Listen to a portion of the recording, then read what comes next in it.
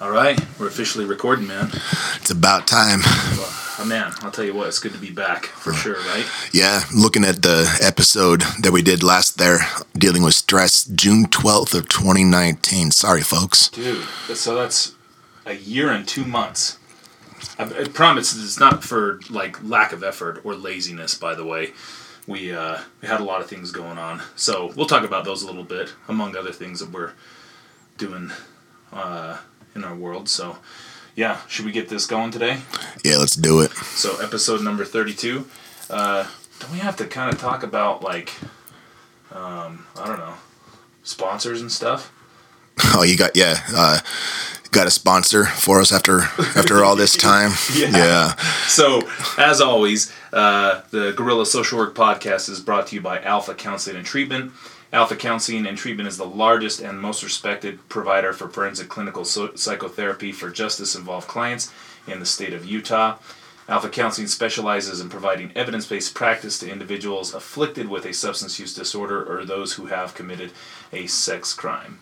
Please call us at 801-645-5455 or find us at utahsbesttherapy.com. So, let's get into it. Episode number 32.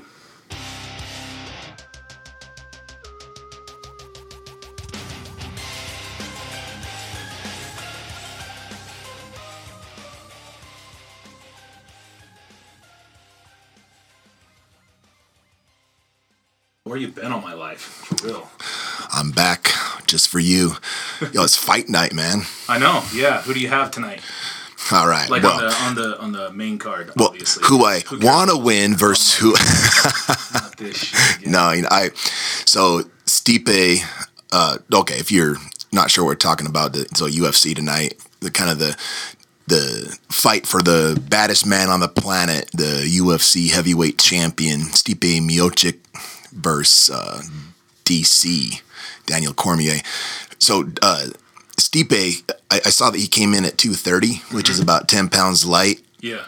I think that is going to make him quicker. I think he's going to be faster, and that's DC's main attribute. Is he heavy? Stipe usually comes in at about 240. Is he thick, though? Oh, he's so thicker thick. Than usual? Yeah, THICC thick. Yeah. Yeah. He's got a badonk. Yeah. Did you watch the weigh-ins then? Yeah. And that's what you're paying attention to, is his badonk? Yeah, I can't help myself. He's a handsome man. That's true. Yeah. Yeah. Well, I think Stipe's got it. I really wanted to see the Sean O'Malley fight. Oh man, that dude. He's. I mean, obviously the UFC is grooming him to be like the next big thing, and he might be. He is fun to watch. He's got good range, good timing. He's got some ability. I'm not sure how he is on the ground yet. Yeah.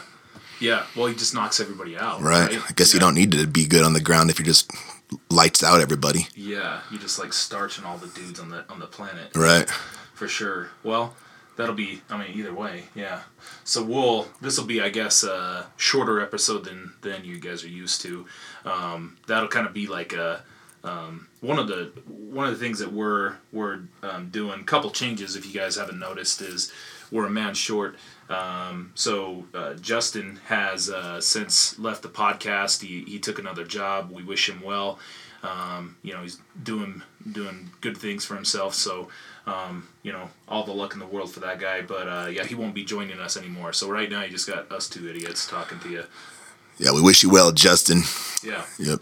So, but the other thing is if you guys hadn't noticed before, we kind of had a format where we were just talking a bunch of nonsense to begin with, and didn't really get into too many issues and we did start talking about therapy and whatnot. So kind of the new format that Jeff and I thought about, and of course you guys can give us feedback on this as we move on, is we wanted to kind of look up an issue in the world of, either substance use, sex offender treatment, do our best to kind of do what we have to do for ourselves, which is dummy that down and, make it so like a 5-year-old can understand it, because that's kind of what we need, a couple of professional 5-year-olds.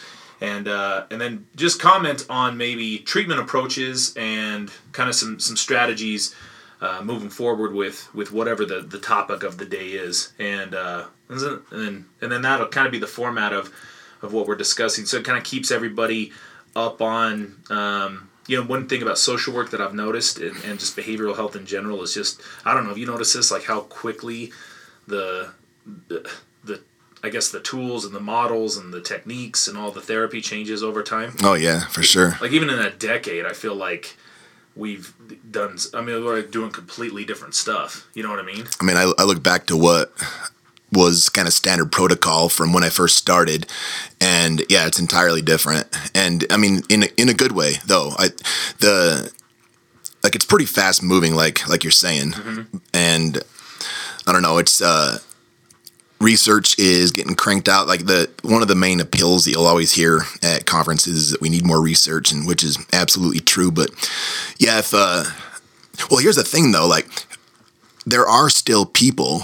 I mean, I'm not going to name treatment providers by name, but there are other providers that are still doing the stuff that was relevant 10 years ago. And so, I mean, I guess ultimately the field only progresses as fast as, each individual provider is willing to keep up on the most contemporary research. And that's what we try to do.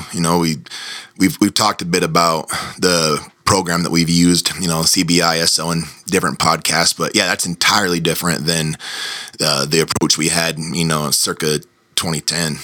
Yeah, I think overall, more than anything, I guess I would just be, I don't know, I'm kind of like, if I was in the field, like coming into this and trying to understand a little bit of that, I think it'd be useful as a social worker, but also as like a client, anybody who's receiving these services, to number one, kind of like understand what it is that is, kind of more cutting edge as far as the field goes, but then also kind of for the workers and the behavioral health therapists that are working in this field, caseworkers and whatnot, to kind of have an understanding of this as well. And primarily just my biggest emphasis, and I kind of always tell, like we've had this conversation before, and I've certainly told a lot of people that I work with, as far as like other therapists and whatnot, supervisees, that humility is probably our best trait as behavioral health therapists. Working in psychotherapy, doing forensic psychotherapy, it's going to change in 10 years, and we shouldn't be resistant. We should just be kind of jazzed about that. We've talked about that before plenty, but certainly that's something that I think this is going to help us focus on is really let's talk about some recent things coming up in the field and see how that applies to what we know or not know, for that matter. So, but yeah, good to be back. So, I mean, what's been the delay for us? Well, I mean, we could blame that disease that's happened, but I don't think that has anything to do with us not doing the podcast, though. But everybody's blaming coronavirus for like anything that like sucks or doesn't happen right. COVID. So I don't know. We'll just go with that. There you go. Yeah. It's fucking COVID, man. Yeah, it's COVID, bro. Yeah. But we gotta. I don't know if last time that we recorded one of these, did we have a. Had we moved up to Wyoming yet? I don't think so. No. June. So June of 2019 was our last released podcast. So January, but yeah. So the other thing, guys, that kind of delayed us was we entered into a contract. Really, we're one that we're really excited about with Wyoming Department of Corrections to provide sex offender treatment up in their prisons, and so it's been a really cool experience so far. Super windy and cold though. I didn't know hurricanes happen in Wyoming, but apparently they do. So, man, the crew that goes up to Wyoming, like you, April, Garrett, like that. I mean, Nancy. I mean, you guys are soldiers. That they're commuting, guys. They're commuting up there to work. That's I gotta hand it to you. That's not something a lot of people are willing to do. They must treat you really good up there. Yeah, it's definitely an experience for sure, and I definitely like it a lot. It's been a lot of fun. There's been a lot of good stuff going on with that. So yeah, we're happy to be up there. So okay, well. So anyway, that's all our excuses that we're willing to offer as to why we've been lazy and not doing work on this podcast. That and social unrest. I guess. That's a good enough reason as any. Yeah. So if you guys haven't noticed, the other thing that we've kind of been talking about was that there's things are kind of really, I don't know, what do you... Terrible. There you go. Yeah. Terrible these days. That's a good way of looking at it. And so we thought that we would kind of capitalize on one of those issues kind of being a little bit more controversial. Now, of course, we try to stay away from anything that's, incredibly controversial. But you guys will kind of understand what we get into. So I don't know. Did you hear about this, Jeff, at all? So this is a story from Reuters. Yeah. And this was published back in May. And so the headline is fact check. The LGBTQ already got us in trouble. Is not adding P to their acronym. So it says social media users have been sharing posts online that falsely imply that the LGBTQ community is accepting of pedosexuals. There are different versions of the posts, but most refer to the claim that the community will add the letter P to the acronym LGBT. LGBTQ is an acronym for lesbian, gay, bisexual, transgender, and questioning and or queer. The community has been wrongfully associated with pedophiles in the past. It is widely reported that this link is untrue and offensive. The LGBTQ community does not condone pedosexuals, and no groups have shared that they do. These claims are false. So, I mean, I don't know. So back when we had an episode on pedophilia, and one of the things that we discussed in there was like the origins of it, like how it kind of comes about, and really it's like a mystery wrapped in enigma, buried in what's another synonym for illusion? There you go. Yeah, an illusion. So there's no real, I guess, solution to the whole thing, and there's no, to understanding that, and really, even our treatment is not designed to really target the deviant sexuality directly. I mean, more so what we're trying to do is when we're working with somebody who has deviant sexual arousal, and that would be arousal towards something like, a person who can't consent, or maybe somebody who doesn't have mental wherewithal or whatnot. The best, technique for working with that, the best antidote to that is healthy sexuality, getting them into pro-social relationships, intimate relationships that they can really buy into, and so you're not reinforcing that deviant sexuality. But I don't know, man. What are your initial thoughts on that? Yeah, this one, I get wondering about the implications of it. There's something to be said for, the LGBTQ community not wanting the, pedophiles riding the coattails of, the movement that's, brought like equality, acceptance, and understanding to the LGBTQ community. And also and this is the part where things get tricky, is what is the intention, behind the, pedophiles wanting to attach themselves to the LGBTQ community. And that's where I think a lot of the controversy comes, is wondering about what's the intention and what are the implications if that happens. And, I think that, there's the LGBTQ community, they really try to, make themselves known to take away, any of the stereotypes that led to them being held back for, as long as they were. And, pedophiles are roundly condemned. There's not very many people that champion their causes. And when people do champion their causes, there's a lot of suspicion around it, and this is where it gets tricky, is when it comes to okay, how much control do we have over our sexual orientation? And there's always the nature nurture debate. And the nature nurture debate is something that, that I think the the homosexual folks have really been raked over the coals at times. With is our sexual orientation a choice? Were we born with it? And I mean, ultimately, I think that the take-home message is it's really tough to control what you're aroused to, and we don't know right now. We don't have enough information to definitively say if you're born with it, with what you're aroused to, or if it's like a conditioned type thing, or I think we can probably say it's not a choice, and the, pedophiles, which is illegal to act on, I think that some of them are wanting to be seen sort of under the same spotlight, or the same idea that, they don't have control over it, and that there needs to be some acceptance. And that's where things get rough. What do you think? Well, so, I mean, if I'm hearing you right, then, this is basically saying that, okay, so there's some attraction to the LGBTQ, why can't I say that? It's a mouthful, man. Yeah.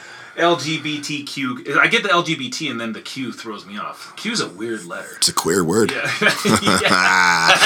Zinger.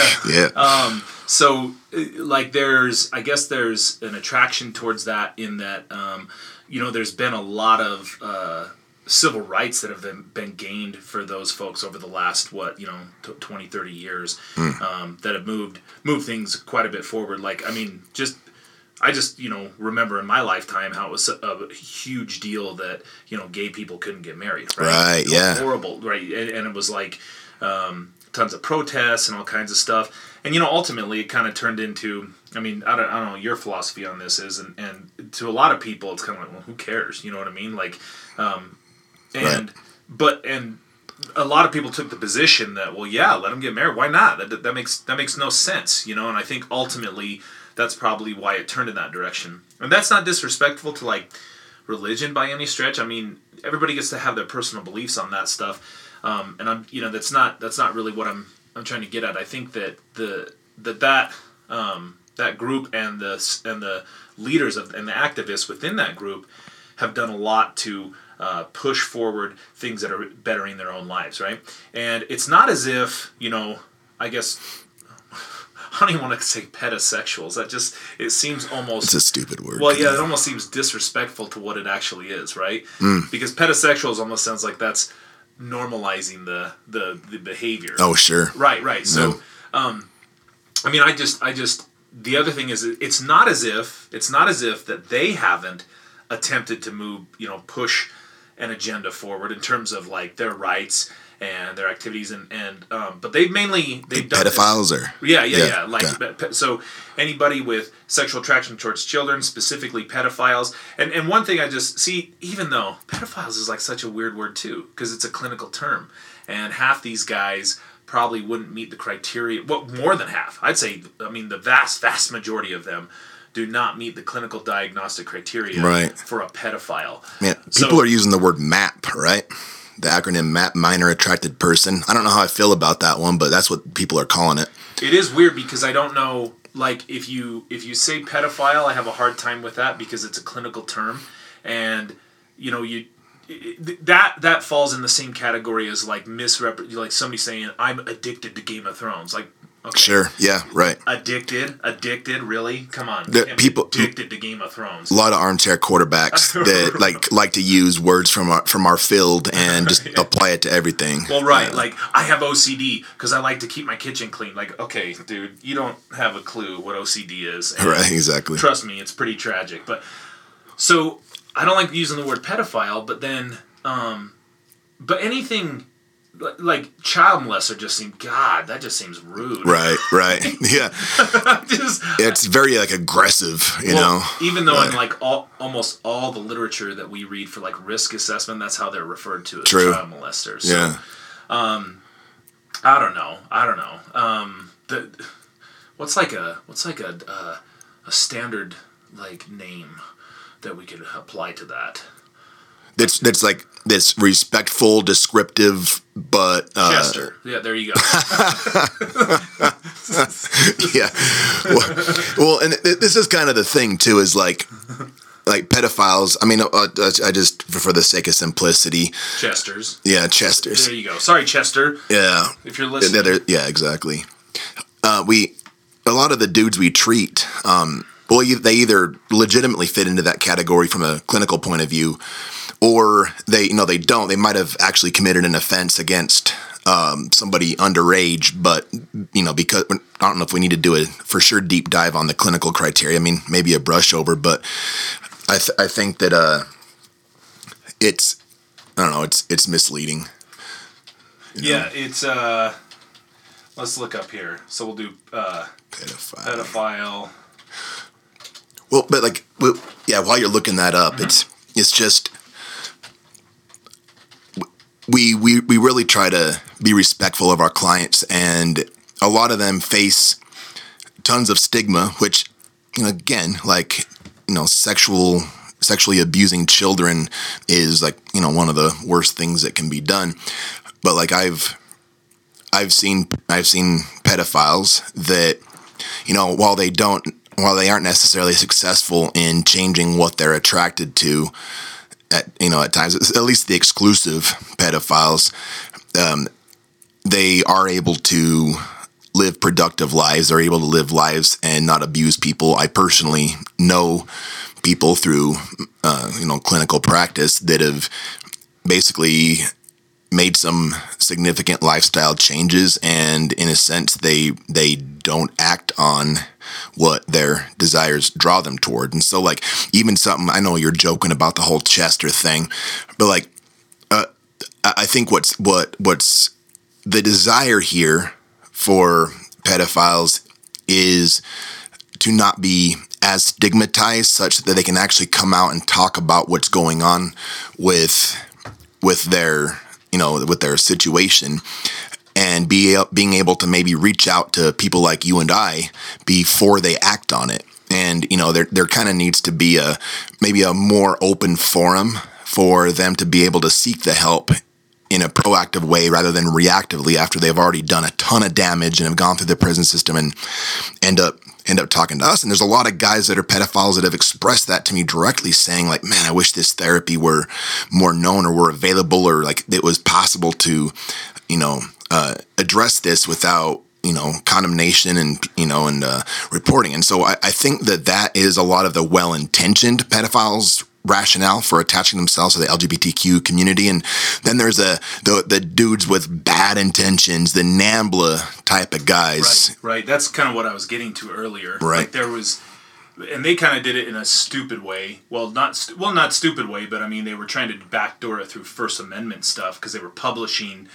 Explain what NAMBLA is. So it's North American Man-Boy Love Association, and yeah, if you've seen that South Park where it was the North American Marlon Brando look-alike, so that's a real thing. They have a I think it's a monthly magazine subscription. Jeff got onto it for a while. He says for research, but man, don't even attach that shit to me, bro. Quote unquote. Come on, man. And then there's the so they have a book. There's it almost read like a manual on how to generate a relationship with, a younger male, and then keep that, secretive and stuff like that. Obviously, I mean, horrible, right? And but if you're talking to one of them, one of the folks who are representing that, they would say that is something that they believe in, and that it's their First Amendment rights.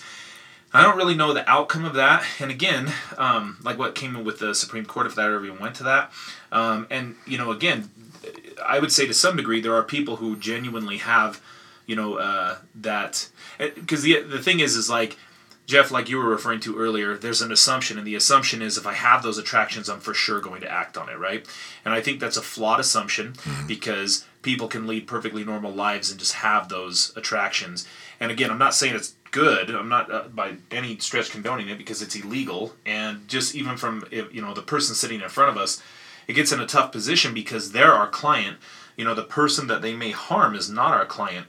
which puts us in a weird spot because, technically we're asking them to change their behavior so as to not, reoffend or offend in the first place. But it's not for the same reasons some might think. Some might think that that's in consideration of a potential victim, and it's not. What it is because we assume the person sitting in front of us wants to lead a relatively normal life given these circumstances, and that they're going to have some tools and methods to being able to do this. And so that's kind of why we do the treatment that we do with them. A side effect of that is that they're not creating any new victims, which is good for everybody. But then they're able to be, contributing citizens to society. So the symptoms of this is to the DSM-5, the most recent edition. This is an individual who has had arousing fantasies about, urges for, or behaviors with a prepubescent child or children. The individual has acted, that's one. There's 6 specifiers. The individual has, or 3 criteria on 6 specifiers rather, I'm sorry. The individual has acted out these sexual desires or is experiencing significant distress or difficulty as a result of these desires. And the individual is 16 years of age and at least 5 years older than the child or children noted in criteria A. And so the specifiers are exclusive type, means they only have sexual attraction towards children. Non-exclusive type, sexual attraction towards adults and children. Attraction to boys, attraction to girls, incestuous only. So so in a lot of these cases, the question is this leading to, some sort of functional impairment? And so the second criteria there, the individual has acted out on these sexual desires or is experiencing significant distress or difficulty as a result of these desires. That would be where a lot of folks fall into. I mean, they're able to pump the brakes to the point where they know, okay, this is bad, I shouldn't do this, I'm going to get arrested, so on and so forth. But they nevertheless experience a lot of distress. And so again, I understand you can have opinions about this, about how gross and horrible it is, and that's fine.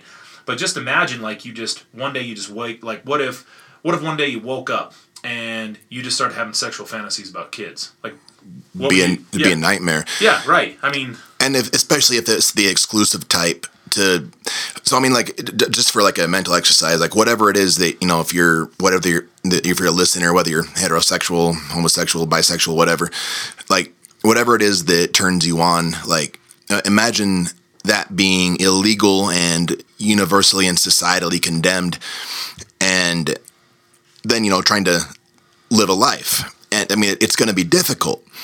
And so these folks that are trying to maybe attach themselves to the LGBTQ movement are wanting to, because that second criteria, can you go back to that? The second criteria, the individual has acted out these sexual desires or is experiencing significant distress or difficulty as a result of these desires. So in other words, their attraction has led to either legal problems or that in a lot of cases, and a lot of the guys I've talked to, Mace, that fit this, they hate that they're aroused to it. They wished they weren't, and they don't know how to talk about it. They don't know who to talk to.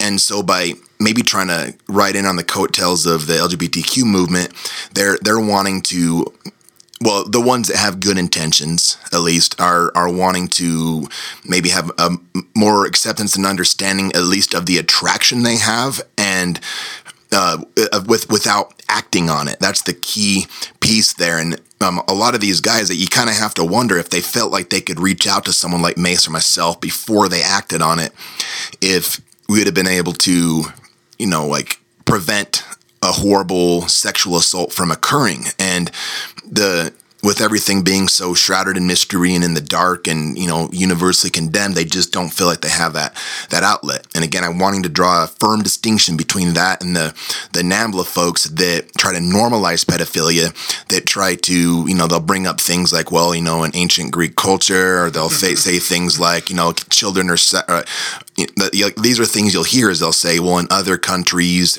13 years old is the age of consent, or they'll talk about precocious children they've met. It's really it's ugly reasoning, and it falls short in a lot of areas. I don't know if we need to get into addressing why it falls short. Most people seem to be on board with that, but our position is absolutely cannot act on it, but we do need to provide a forum for them to be able to reach out to people like Mace and I to figure out how to live a lifestyle while limiting this pretty intense drive that they have. Yeah, that would be my message on some of this stuff. I mean, it's so it reminds me of when I was going to BYU, and at the time there was one of the professors there had talked about they were trying to campaign for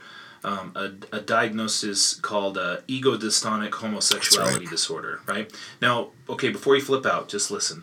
Right. So in the DSM-3, homosexuality disorder was in there, and it's good that that's gone. Now, so this is different, though. So this is ego-dystonic homosexuality disorder what that was designed for was they had a research sample of a lot of well, not a lot, the small sample, but there was a lot of individuals that were LDS community and otherwhere. Oh, wait, are you even allowed to say LDS anymore? No, yeah, it's. Okay, so sorry if that was a audio glitch there, but so with Latter-day Saints, basically like the idea there with the professor was that she was saying that, okay, she doesn't care so much that when she's working with men with same-sex attraction, she doesn't really care so much that how that either conflicts or conforms with their religion. What she was concerned with was there's a lot of guys that were at BYU, and then also just with a lot of the clients she was working with who were killing themselves, right? They were committing suicide because of this conflict that they were dealing with. And the conflict was that they had same-sex attraction, but they were also very devout to their faith.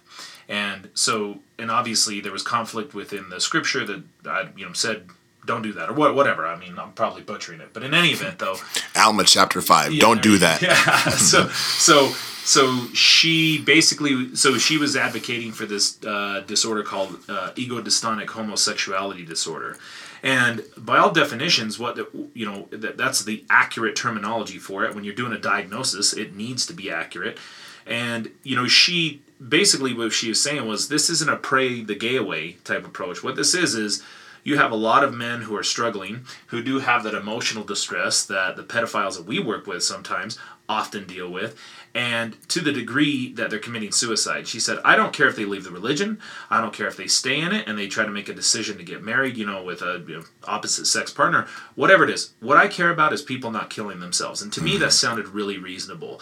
And I thought that was, something that was kind of noble as far as looking into and addressing, but ultimately that got shut down. That's not in the DSM-5. And so, but that's essentially kind of what we're dealing with here is that you have, guys who likely do not like themselves that they're having these thoughts and attractions. They also don't, like the fact that they're having the thoughts and attractions, and they nevertheless do exist. And without any type of treatment, then those things are most likely not going to go away on their own. And so while it may leave, a bad taste in your mouth, so as far as thinking that somebody could come in off the streets and say, hey, I have a same-sex attraction towards a child, that now all of a sudden that nope, they don't even deserve treatment, get the hell out of here, and so on and so forth. I think what our approach would be, look, if they're distressed about that, like that deserves some compassion, just like any emotional distress does.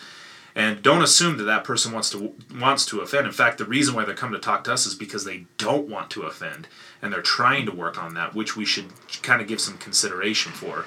So, again, I'm not trying to compare homosexuality to pedophilia by any stretch. It's definitely not what I'm doing. I'm just simply saying that these attractions that are happening, I think it's not wise to assume that the people just dig that and they're just down for it. But I think maybe you're right in that they're trying to link themselves with a group that's a little bit further along in terms of civil rights and is able to kind of receive some of these considerations, and they're not, I don't know, looked at as social pariahs and whatnot. So But yeah, the kind of further on into this, as a spokesperson for the Human Rights Campaign, civil rights organization working to achieve LGBT equality, told Reuters via email, the LGBTQ movement absolutely rejects any suggestion that our community is linked to non-consensual interpersonal behaviors. So clearly, I mean, you're not going to see a P in the LGBTQ, what is that, an acronym or? No. What is it? Yeah, is that an abbreviation? It is an acronym. I thought an acronym sounds like something. I know, huh? Yeah. That one doesn't roll off the tongue, does it? So I don't know. So it's not going to happen, but I do advocate for the fact that we probably should be a little bit more, not accepting that that this does cause distress and that people need help is what I'd say we need to be accepting about. I mean, a big part of therapy. So, the term that you were using is, ego dystonic, and we're looking to help people be ego syntonic. And essentially that's the goal of therapy anyway, right? Here's the trick, and this is what we have to try to tackle in our field, and this is why it's difficult, is that we want people to feel comfortable in their own skin. And I think everybody can relate to that desire, that drive. We want to feel comfortable with who we are. However, we also want to achieve that while simultaneously making sure that the way we're living, the way we're acting, is not causing damage to other people, not causing harm, and not violating some of the most sacred of societal norms, like, don't hurt children. And so that's complicated, that's tricky, and most people have a really tough time doing that on their own, and so they need the professional help, and they need someone like us that we're skilled in helping people learn to love themselves while simultaneously having a set of values that does not lead to them acting on that specific behavior, and that's difficult to do. And if people could be more accepting of maybe the plight that these folks are in the sense that you recognize that although the behavior is abhorrent, that they can't do much to control the desire for it, and that if things were more open in terms of, helping people at least be able to admit to it to get help, like they might for, an addiction, again, not the same thing as an addiction, but just the same way that someone might reach out if they're suffering from something like that, it's critical. And so in that sense, although they're not going to be able to ride in on the LGBTQ coattails for the reasons that Mace was just talking about, we could do a little more as a society to create an open forum for them to seek help and live a happy, healthy, successful life. Hear, hear. Hear, hear. I've only heard that once in my life. That's a story for another day. Yeah, I was going to say, yeah. Okay. Well, good place to end. Yeah, that's good. All right, well said, my friend. Hey, so sorry for the audio quality on some of these things. Justin was kind of our sound engineer at this time, so Jeff and I are rookies in that sense. But one thing we do with anything is get better. So stay tuned, and thanks for coming back, guys. We're glad to be here.